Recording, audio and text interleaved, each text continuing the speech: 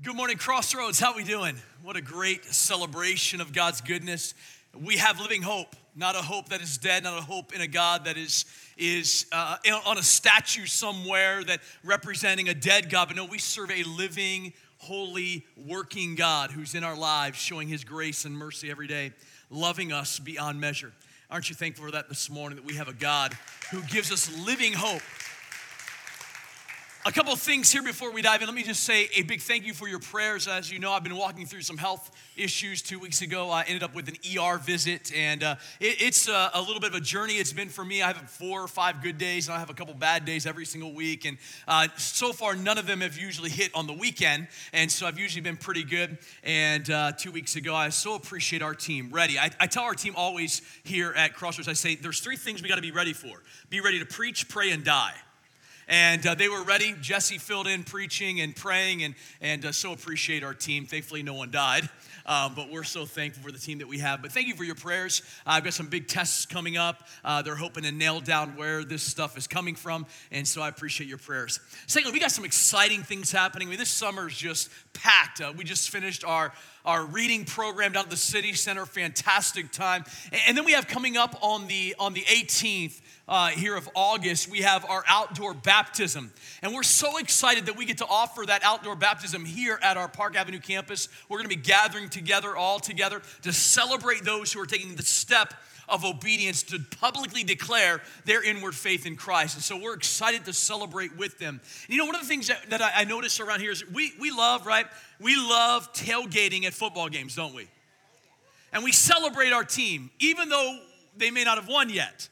And so we want to have a time just to celebrate. You know, one of the things I love about being able to have the baptism here, we usually have it at Grace Fellowship Pond, but being able to have it here, I love the fact that there are going to be people driving by this road that are going to be seeing what's happening on August 18th, and they're going to wonder, what is taking place up there? I wonder what's happening. And what we have is a testament of life change through our church. And so I'm so excited that it can kind of be in the public square where people are going to be able to see that. And we're going to make a celebration of that. We're going to have a time of worship. We're going to celebrate with those who are being baptized. And then we're going to have a fun as a community, as a body.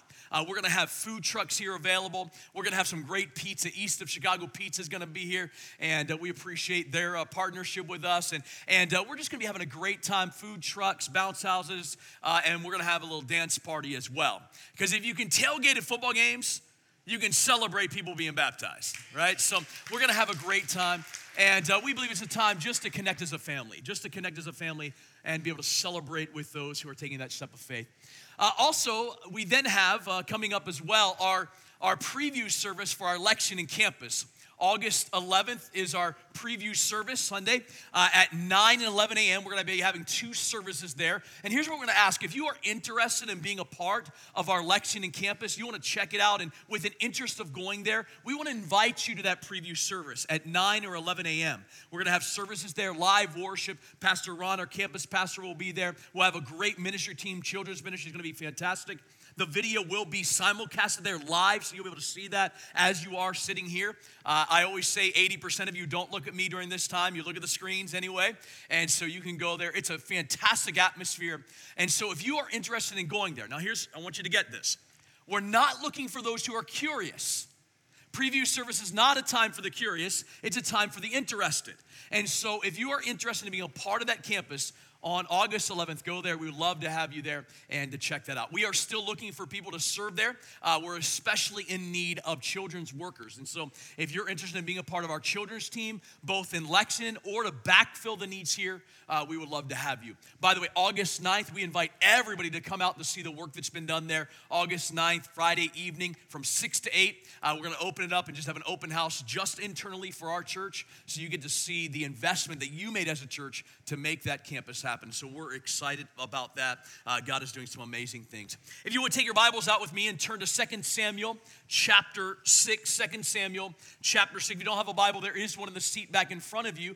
If you turn with us to page 258, 2 Samuel chapter 6. And if you want to go ahead and put your finger in 1 Peter chapter 1 as well. 2 Samuel chapter 6, 1 Peter chapter 1 in the New Testament. You know, I love, as we walk through different stages of life, I love the way walking through those stages with my boys. I love the way change happens, and sometimes it's good, sometimes it's bad. And this past year, my third son, Jacob, got his license. And as a result of that and some money he had, he decided he was going to get a car, and a new car to him. And so we were looking around for the right car, the car that he wanted, and kind of in the good shape that he would need. And so we were looking around, and we found this car in Fredericktown. And so we decided one evening to drive down there and check it out. And we were prepared to buy it if this was the one that we feel was the right deal. And so we drove to Fredericktown. It was a kind of afternoon, and so Jacob and I drive down there just together. And we thought, well, if we buy it, we'll just come back to pick it up. It'll just be him and I. And I wasn't yet comfortable with him driving a car he just bought. And so we drive to Fredericktown. We take a look at the car, and it's exactly what he wants. I mean, it's in great shape. It's a great deal. And so we decide, you know what? Let's go back home. Let's get the family, and I'll drive it back. We'll all come down together and kind of celebrate this moment. And so we live in Lexington. We drove back down to Fredericktown, picked up the car, and on our way home, and it's a red car, good shape, a neat little car. We're driving home. I'm driving it. I have Jacob in the passenger seat, one of the boys in the back, the van behind us. Allison's driving, and we're celebrating this provision of God that through Jacob, he was able to get this car. It's a great deal. It's a great buy. And so we're talking about it, and along the way, and if you know the journey from Lexington to Fredericktown, it's back roads. And I like to consider myself a deer hawk, meaning I see deer along the side of the road when no one else sees them. Like I have this spider sense for deer along the road. And so we're driving along, just coming home with this car, haven't even yet called insurance. We're driving along the road, and I look up on a hill to the side of my left, out the driver's side door, and I see a pack of deer. When I say a pack, there's probably 10 to 12 in a field. And I look at some of them begin to kind of make their way to the road. And I say, hey, Jacob, do you see those? The deer right there. We better slow down. So I slowed down a bit, ready to see what they were going to do. Were they going to try to pass in front of me? And so I noticed a couple of them were beginning to come a little faster. And so I slowed down to about 10 to 15 miles an hour. I was not going very fast. And as they began to hit the road, I began to actually stop. I wasn't going to hit the deer. I didn't have any plans to do that. This car was new to him. It's a special gift that he just got. And so as the deer began to pass the road, when it hit the light beam of the car, it like freaked out. And what it did is it turned back into the car, and it hit the front. It ran into the front, ran into the side twice, careened and bounced off the back and ran off. So I stop, and I think, oh, this can't be happening. And so I get out, I look at the side of his car, and indeed, it is dented in. I mean, just totally dented in up the side. And I'm like, oh, this is great. This is great. I literally was hit by a deer. I didn't hit the deer. The deer hit me. The deer came after us.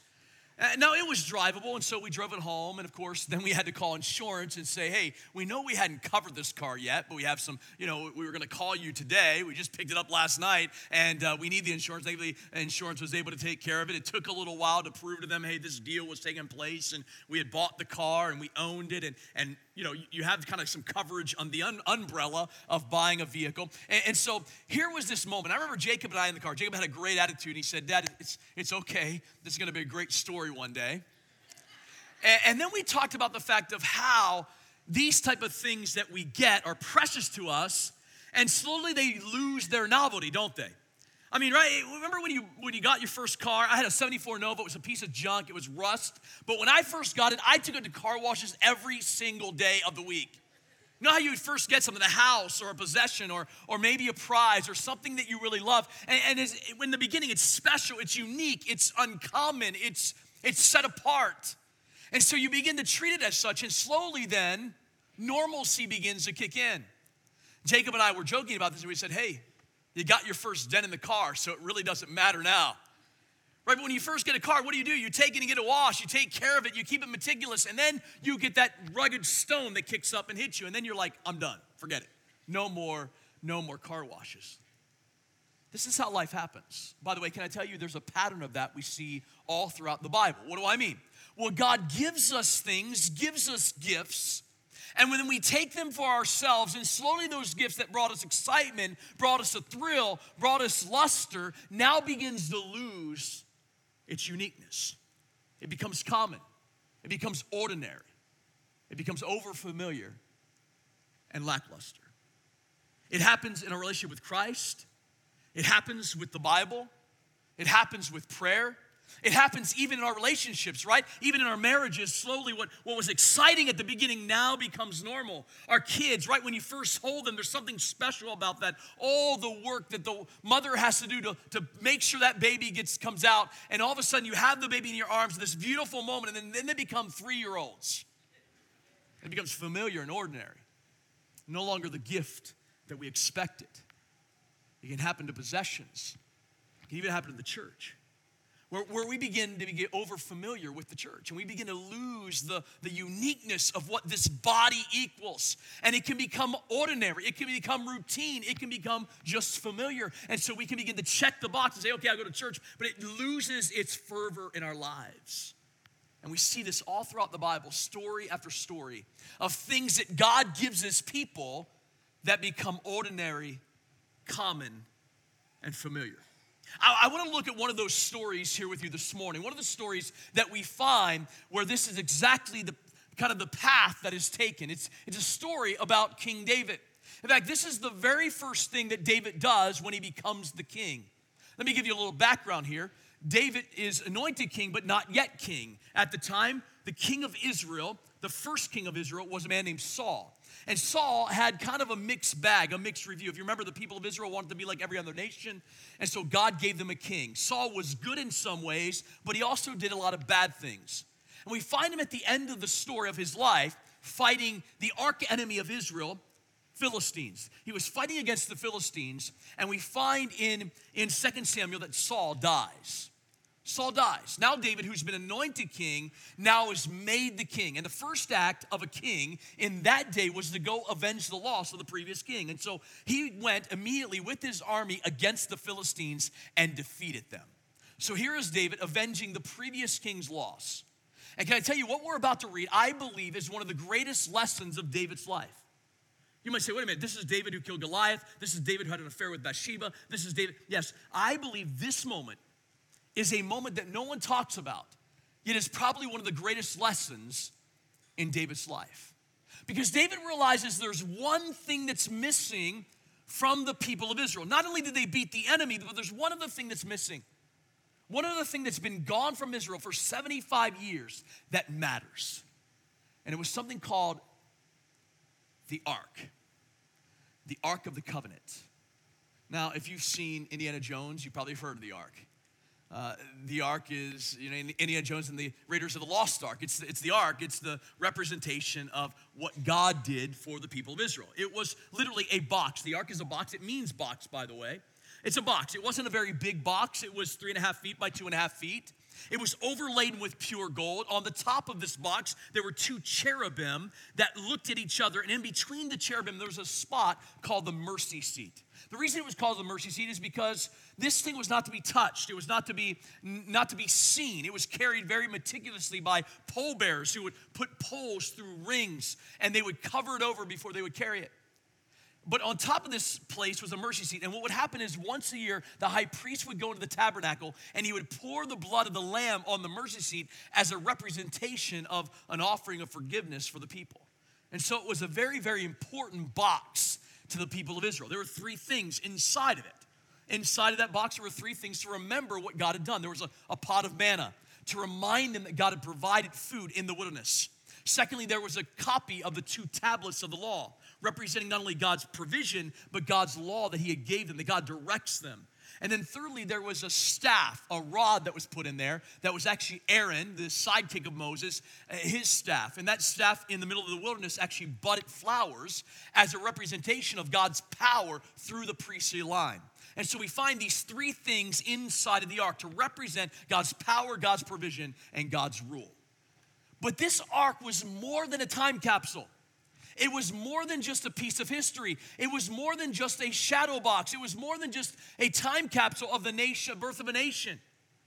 This box represented something deeper. In fact, God told them what this was supposed to be. In Exodus chapter 24, it says this. Exodus 25, it says, "There I will meet with you, and from above the mercy seat, from between the 2 cherubim that are on the ark of testimony, I will speak with you about all that I will give you in commandment for the people of Israel." I want you to notice that God says, here's this ark. This ark is going to be a physical representation of the manifold presence of me in your life. It's going to be a representation of my presence with you. I'm going to speak from you there. I'm going to dwell with you there. I'm going to make my presence with the ark. This ark was a representation of the character of God. If you wanted to know if God loved the people of Israel, you looked at the ark. If you wanted to know if God's mercy was with the people, it was the ark that represented it. If you wanted to know God's grace was there, it was the ark that represented God's presence with them. He says, I will meet with you. I will be there. This is the representation of who I am. This is the most significant physical representation of the presence of God in Israel. And for 75 years, it had been hiding captive at a man's house by the name of Abinadab. And the reason for that is because 75 years earlier, Israel took it into battle like it was a rabbit's foot, a good luck charm, and God allowed the Philistines to capture it. It didn't work very well for them, and so they left it at a man's house named Abinadab, and that's where we pick up the story. Here is David ready to bring the ark back. Take a look with me, 2 Samuel chapter 6, and we're going to begin in verse 3. It says, and they carried the ark of God on a new cart and brought it out of the house of Abinadab, which was on a hill. And Uzzah and Ahio, the sons of Abinadab, were driving the new cart with the ark of God. And Ahio went before the ark. And David and all the house of Israel were celebrating before the Lord with songs and lyres and harps and tambourines and castanets and cymbals. Let's pause here for a moment. I want you to notice a couple things. So here they are, 75 years later. They defeated the enemy. Now they're bringing the ark back to Jerusalem. Notice they put the ark on a new cart. I want you to make a note of that. Just remember that. We're going to come back to that in a moment. They put the ark from the cart of the Philistines, and they put it back on a new cart. Secondly, notice they throw a party. Right now they get the music going. They got tambourines and castanets and drums and cymbals, and they're having a party. They're dancing together, bringing this ark back. They call in the DJ and say, hey, can you mix some rhymes for us? They get the marching band in line and say, let's bring the ark back in celebration. Why? Because God is coming home, baby. God's coming home. Let's celebrate the fact that the presence of God is coming back to Israel in this ark. Now, if you stop the story here, this seems like an awesome moment. This is one of the greatest moments, maybe the greatest feat of David, bringing the ark back to Jerusalem. But all of a sudden, right in the middle of the story, we find a curveball. Right in the middle of this story, you could never expect, if you've never read this before, you would never expect what is going to happen next. You never expect what's about to take place. Take a look with me as we continue at verse 6. It says, and when they came to the threshing floor of Nacon, Uzzah put out his hand to the ark of God and took hold of it. For the oxen stumbled, and the anger of the Lord was kindled against Uzzah, and God struck him down there because of his error, and he died there beside the ark. And David was angry because the Lord had broken out against Uzzah. And that place, even to this day, is called Perez Uzzah. And David was afraid of the Lord that day. And he said, how can the ark of the Lord come to me? It says that in that moment, the oxen stumbles on the threshing floor of Nacon. Now, I want to make sure we don't miss this moment. This is not by accident. This is not just incidental. The threshing floor actually would have been the smoothest part of the journey. You might say, well, how do you know that? Well, here's why. A threshing floor was actually a deck that was built on the top of a hill. And the reason it was built on the top of the hill is because they would take the wheat up on top of the hill, and they would take a winnowing fork, and they would throw the wheat in the air, and the chaff would blow away in the wind, and the grain would fall to the ground. So this would be the flattest part of the journey, right? All the hills and mountains and valleys and the rock formations they had to get around with this ark, and now they came to the threshing floor. The threshing floor would have been the best place to be. It would have been the flattest place on the journey. It would have been the easiest place to walk. What happens? It's in that moment the oxen stumbles. By the way, can I make a little side note to us this morning? Isn't it true in our journeys that sometimes the smoothest moments are the most dangerous? Isn't it true in our spiritual journeys that sometimes when things are just cruising along, things seem to be going well, things just seem to be hunky-dory, all of a sudden it's the most dangerous point. Why? Because we're not paying attention.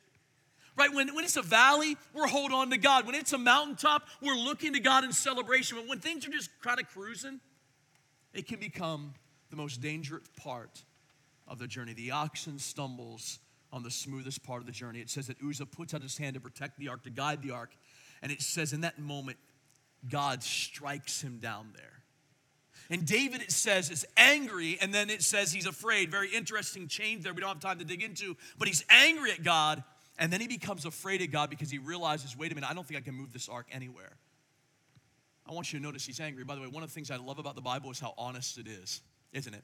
I love the fact that it gives us these truths. It shows us the raw details. I love that about the Bible. And what I find interesting in the Bible, and this is, I think, an important point, what I find interesting is there are tons of characters where what they believe contradicts what they see. We talked about this in Habakkuk. We see this over and over again, where what we see contradicts what we believe. But we live in a culture that thinks we're the only ones of any generation to be so enlightened that we are the only ones ever offended by God.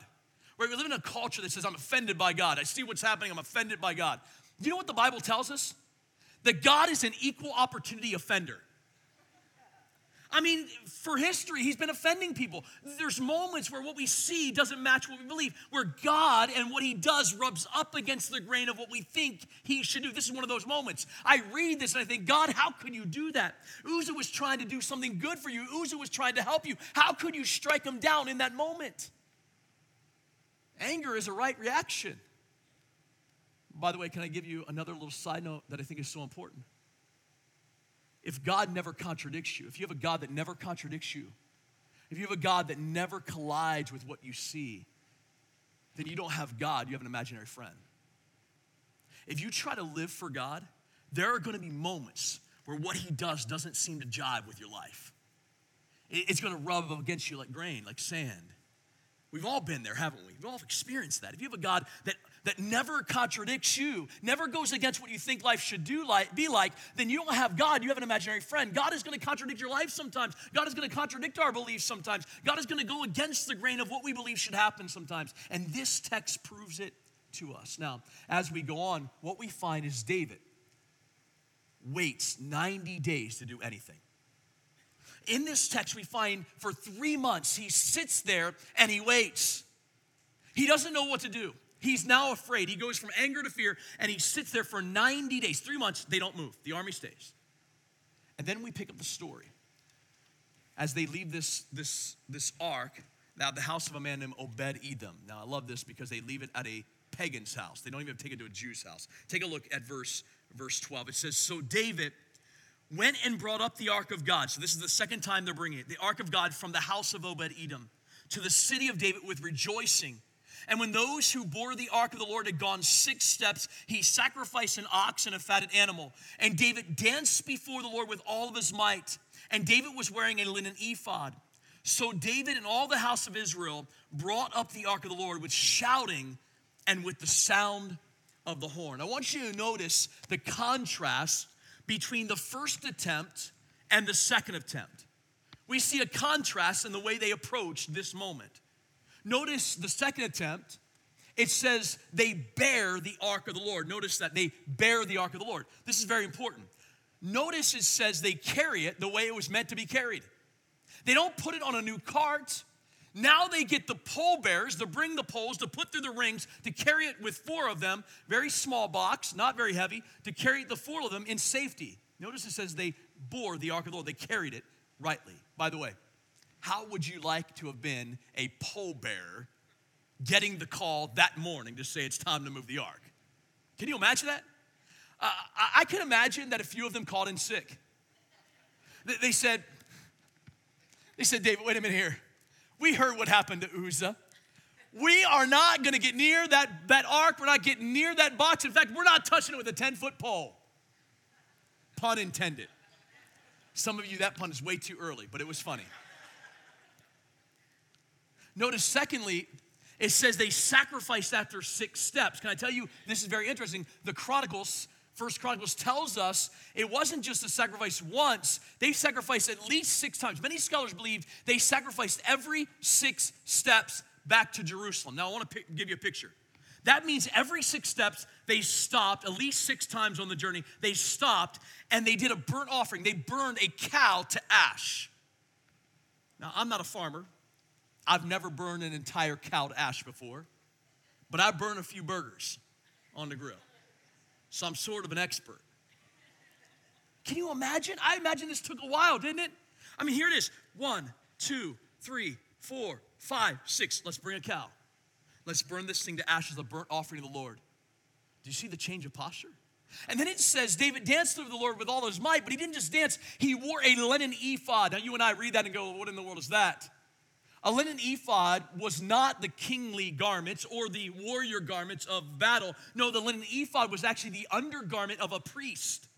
It was an undergarment that went under the robe of the priest. Let me put it in today's terms. It was an adult onesie.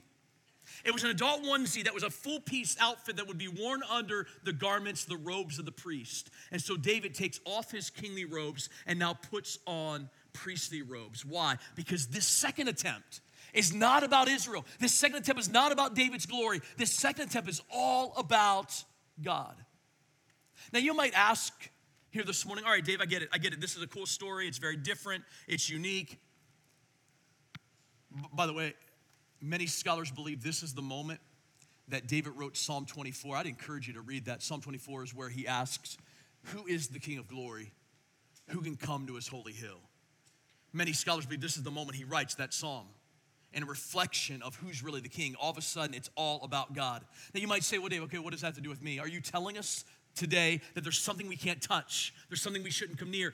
Is this just a moral call? What is it that we're supposed to do with this? Well, can I tell you, I think the answer is found in the difference between the first attempt and the second attempt. I believe we see a change of posture that gives us indications to how you and I then ought to live, how this extends to us, what we can take from this text.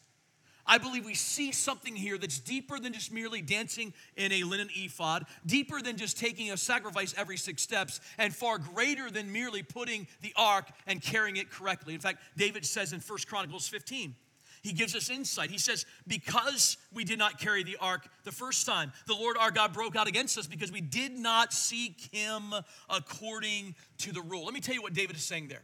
And this is the point this morning. This is what David is saying. This is the point. It is this, that holy things can easily become common things in our lives. The ark, meant to be holy, becomes common. The ark, meant to be unique and separate, now becomes just ordinary. They're carrying it like any other box. They put it in a cart. Yes, it's special. It's on a new cart. But they're treating it like it's just ho-hum. This is just what you do. We won the battle. Let's take the ark back.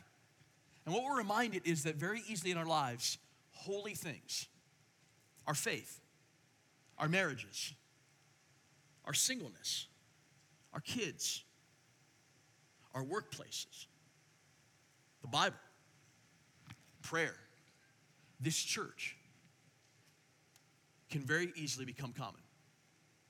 It can lose its active pursuit and become a mere artifact in my life. It can lose its place of purpose and become just a part of life. This is a reminder that holy things can become common things. When we disconnected from the giver, it becomes ordinary. Now I want you to notice, I use the word holy. I don't know about you, but holy brings up a lot of connotations, doesn't it? We're not a people that love the word holiness. We don't celebrate holiness, right? We don't have songs that say, if you're holy and you know it, clap your hands. We don't say that. We say, if you're happy and you know it. There's an idea that we kind of buck up against holiness. Holiness, I believe, gets a bad rap in our culture, right? We say things like this about people. I don't know if you've said this ever. You met people and you say, well, those people, they're just holier than thou. What are we saying? They're a moral nerd is what we're saying. Like somehow they have it all together and I don't, and they're just a moral nerd.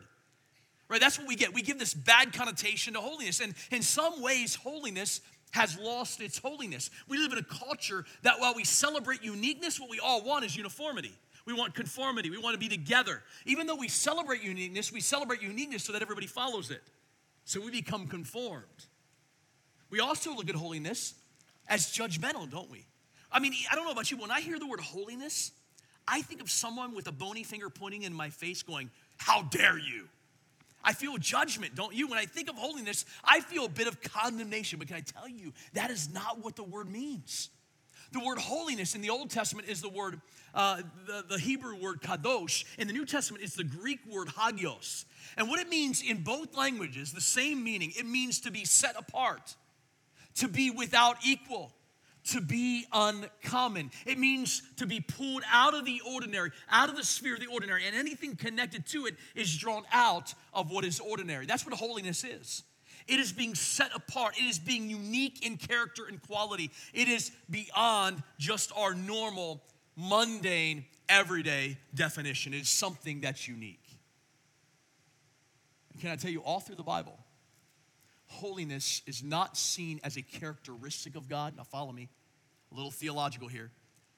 Holiness is not seen as a characteristic of God. It's seen as a description of all his characteristics. What do I mean? How do you know today that God loves you? How do you know that he can accept you into his family? How do I know that he can look down upon me and want me to be a part of his family? How can I believe that? Because his love isn't like our love. His love is a holy love. It's unique. It's uncommon. How do I know that his grace is amazing? How do I know it'll change my life? How do I know it'll motivate my life? It's because it's not just grace in the way that I think about it. It's holy grace. How do I know his mercy is able? How do I know his mercy won't condemn me? That his mercy isn't going to be fake? Because it's holy mercy. See, what makes love so abounding and grace so amazing and mercy so able is because God is holy. And can I tell you, we can't have life-altering love, life-altering grace, and life-altering mercy without a holy God. Holiness is what makes God effective. Holiness is God saying, I'm not messing around. Holiness is God saying, I'm coming after you because I love you. I'm coming after you because I'm gracious. By the way, you want proof of that? Look at the cross. I mean, here is an uncommon holy God, unique in all of his ways, out of the sphere of the ordinary, and he decides to show his holiness by going to a cross, the most unique way to die. He goes and hangs on the cross, and then even his disciples believe that he was dead forever, but 3 days later he walks out of the grave. Very unique, very uncommon. What is he doing? He's showing how set apart he is, that he even works salvation in a way no one would expect, to draw us into his love, mercy, and grace. God is a holy God. But you know what we find interesting? Is all through the Bible, that holiness is drawn and connected to you and I. I want to flip over for a moment to 1 Peter, because I believe Peter had a unique perspective of holiness. Remember Peter who denied Jesus? And then came back and became the leader of the church of Jerusalem? And this is what we see him writing in his first letter, 1 Peter chapter 1. This is what he writes. He says, therefore, preparing your minds for action and being sober-minded, set your hope fully on the grace that we brought to you at the revelation of Jesus Christ. As obedient children, do not be conformed to the passions of your former ignorance, but as he who called you is holy, unique, uncommon, out of the ordinary, you also be holy. You be unique, set apart, uncommon, out of the ordinary. In all your conduct, since it is written, you shall be holy, for I am holy. I want to end by giving 4 thoughts as to how you and I live an uncommon life. How do we live in the way of God uncommon? Number 1, we find this. Christianity is not static addition, it's dynamic reflection. Do you notice Peter writes? Peter writes, prepare your minds for action. I love this. Actually, literally translated, it means gird up the loins of your mind. Now, we don't use that language today. I would encourage you to use it with your teenage children. It's awesome. Hey, son, gird up the loins of your mind. And they look at you like you have 3 heads, and they say, why are you speaking King James to me? Gird up your loins, it was actually literal here. What it means is when you would wear a robe, when you want to run, you had to lift the robe. And many of them wore a sash down the side. And they would tie the robe up to make kind of like shorts. And it would allow them to be prepared to run away if they needed to be, or they needed to. And so the idea is prepare your minds. Gird up the loins of your mind. Prepare them to run. Why? Because there's a grace yet to be revealed at the revelation of Jesus Christ. There's more grace to be known. He says there's more to be seen. You haven't seen everything. There's more yet to know about God. This idea of Christianity is not a grab and go mentality. It's not get the ark and take it home. See, many people approach Christianity in this way. Well, I'll take Christ because I want to go to heaven one day. But Christianity is not checking the box to get home. That's what they did with the ark. Christianity is a dynamic reflection of who God is. It's not a static addition. Well, I have Christ, I have the church, I have prayer, I have the Bible, I'm good to go. No, it all of a sudden becomes a dynamic reflection. So Peter writes, get your minds prepared for action. You're not just taking the ark home. No, why? Because there's grace yet to be seen at the revelation of Jesus Christ. As a result, be holy. Be set apart, be different, there's more to know. See that you're a dynamic representation of a good, faithful, holy God. It's not just, well, I've tried Christianity. It's that I reflect Christianity in my life. I reflect who God is. Number 2, holy living begins where ignorance ends. Holy living begins where ignorance ends. He goes on in 1 Peter and he says, do not be conformed to the passions of your former ignorance. I don't know if you've ever done anything ignorantly before where you just didn't know. I remember years ago, my son was playing baseball at Lexington Little League, and we were on our way home, and he had this old Gatorade bottle, and he was like, he looked at me and said, hey, Dad, what do I do with this? And so I responded, and I said, well, just throw it out the window. Now, I was totally joking. I was being sarcastic. And all of a sudden, he takes the window and he pushes the button to pull down the window. And I thought he was joking back with me. I thought he was kind of kidding around and going, all right, I'm going to do this. And so he winds on the window. And all of a sudden, he just goes like that with the bottle. Throws it out the window. I'm like, son, what are you doing? There was a Lexington Cup sitting right ahead. I'm like, this is a disaster. They didn't see it happen, thank the Lord. I'm like, what are you doing? He said, Dad, you told me to throw it out the window. I was like, you can't do that. I was joking around. Like, you didn't get my joke. That wasn't a very good one. I didn't want you to throw that out the window. And so we turned around and went and picked it up. Don't worry. I was like, son, do you not understand the rules of littering? Like, do you not get that you're not supposed to litter? He was like, well, Dad, I thought it was allowed right here or something. You know, you told me I could do it. You ever acted in ignorance where you just didn't know? He says, listen, if you know Christ, if you have the grace of God in your life, you've been called holy, you've been called set apart. You know what that means? That you and I can no longer act in ignorance. We can no longer act as if we don't know what to do. Why? Because of the Holy Spirit that guides us. We have the Word of God that leads us. We have the church that helps us, right? Now we know what we ought to do. Most people, when they sin, it's not doing what we don't know. It's doing what we know to be wrong and still doing it, right? That's what sin is. And so he says, don't be conformed to the former ignorance. By the way, if you act in ignorance, it's two things. It's intellectual arrogance or it's actually ignorance. And you didn't know that the scripture has said that. And so it's a time to grow in the Lord. That's the point. For David, they acted in ignorance. They didn't pay attention to what God had said. They didn't remember. Uzzah acted in ignorance. He should have known not to put the hand out to the ark, that God would have protected the ark. They acted in ignorance. Holy living begins where ignorance ends. Number 3, your direction trumps your intention. Your direction trumps your intention. David, Uzzah, Israel had great intentions, but intentions don't get you where you need to go. This is true, isn't it, in driving a car? You ever been driving down the road and maybe you're going on a side street and you look over and see something that's absolutely beautiful? Maybe it's a piece of property, maybe it's a house, maybe it's a river or lake, and you look over. If you're single, maybe it's that hot person, and you're just like, wow, yeah. What happens when you do that? All of a sudden, your body will overcompensate, and you will begin to pull away from your intended direction. Isn't it true? And slowly, you will hit the curb, you'll hit the guardrail. It happens all the time. People look out, and they fade off. They don't mean to. Their intention is to go the right direction, but they're going to go a different direction in spite of their intention. This is the picture. We can have great intentions, but intentions don't get us anywhere. Directions get us somewhere. Direction trumps intention. Why? Because direction leads to destination, not intention. Direction. What direction am I going? For David, for Israel, they had a good intention, but they went the wrong direction. For you and I, it's not just our intentions. You might be here this morning and say, well, I have an intention to do what's right. I have an intention to be good. I have an intention to follow Christ. I have an intention to read the Bible. I have an intention to be a good husband or a good wife or a good father or mother. I have an intention to be a good boss or a good worker at my job. I have intentions, but intentions don't get it done, does it? Direction. And can I tell you what we find in this story, what I'm reminded of? Peter writes, be holy in all things. It's the mundane things where we change our direction to change the destination of where we're headed.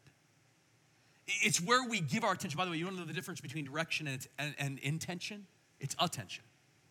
Where do I give my attention to make sure I'm going in the right direction. That means holiness is not perfection. Holiness is pursuit. Holiness is constantly moving my attention to go in the right direction. Not just living on intentions, but actually going in the right direction. Direction trumps intention. What direction are you going? It says, be holy in all things. It's those small moments, those small holy moments that God is calling us to. And that leads to number 4. Don't miss the small, uncommon moments in the here and now. For David and Israel, they missed that this moment was a holy moment. That God was not just wanting them to get the ark back to Jerusalem, that God was trying to show them something right there, right in that moment. And for you and I, we can begin to miss the small, uncommon, holy moments in the here and now. God is at work. Even right now in this room, God is at work in our hearts. Right now, God is at work in your marriage. It might not seem that way, but God is at work. God's holy. He's set apart. He's unique. With your kids, God is at work. He is at work. You got to see. You got to be able to see the holy moments. He's at work in our church. You know, there are times where this can become ordinary. I check it off. I do it. All right, great. No, it's uncommon. It's out of the ordinary. Slowly we can miss that. We can miss it, and it becomes lackluster. It becomes common. It becomes every day. Don't miss the small, uncommon moments in the here and now. In your job, erase the distinction between secular and sacred. See them as both sacred. Everything becomes sacred. Now everything becomes holy. Everything has a different purpose. Everything becomes set apart. You know, you may be here this morning and maybe you're not in that holy calling. And today would be a day where God is saying, listen, I'm pulling the scales off and I'm drawing you in and I want to save you. I want to bring you into a calling that's set apart, that's unique, that's different. I want to do a unique work in your soul. And I want to bring you salvation. For others, maybe you're here and you notice it. Life is just kind of normal. It's lackluster. It's not exciting. Can I tell you? When you run into the holiness of God, you know what happens? You realize that uncommon, unique calling that He's given to you. This holiness extends to us, and now we are holy. Why? Because He's holy. And all of a sudden, our love looks different, our mercy looks different, our grace looks different, our interactions look different, the way we view the church and the Bible and prayer, it all looks different. Why? Because we have a holy God. A holy God who has touched our souls and made us alive.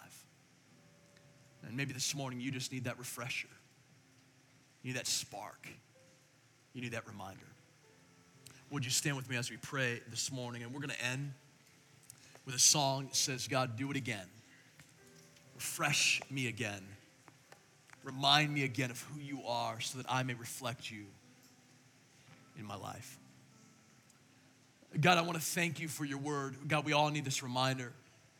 Why? Because, Lord, every good thing can become common. Every good gift that comes from above can become a common gift that we just use for life. It loses its fervor. It loses its excitement. It loses its uniqueness. It becomes familiar. God, even our church can become familiar. God, what we do week in and week out. Our relationships with you, our marriages, our kids, our relationships, our workplace. It can be just common. And yet, God, for all the people of the earth, all the people of the world, we who are followers of you, we have this unique holy calling. No one else has that. No one else has purpose the way we do. No one else has direction the way we do. And so, God, I pray you'll beckon us not to intention, but direction. That you'll beckon us not to see it as static addition. It's just adding to our life, but it's dynamic reflection of you in our lives. God, may we not live in ignorance. But may we live in full knowledge and glory of who you are, that you can work afresh and anew today, that you can change us from the inside out so that we can see the uncommon holy moments in the here and now. And we can then thank you and celebrate you and live for you. So God, we pray, do it again. Do it again. Remind us of the holiness you've called us to. All for your name, Jesus Christ, our Savior, our Holy One. Amen. Let's sing this song to him.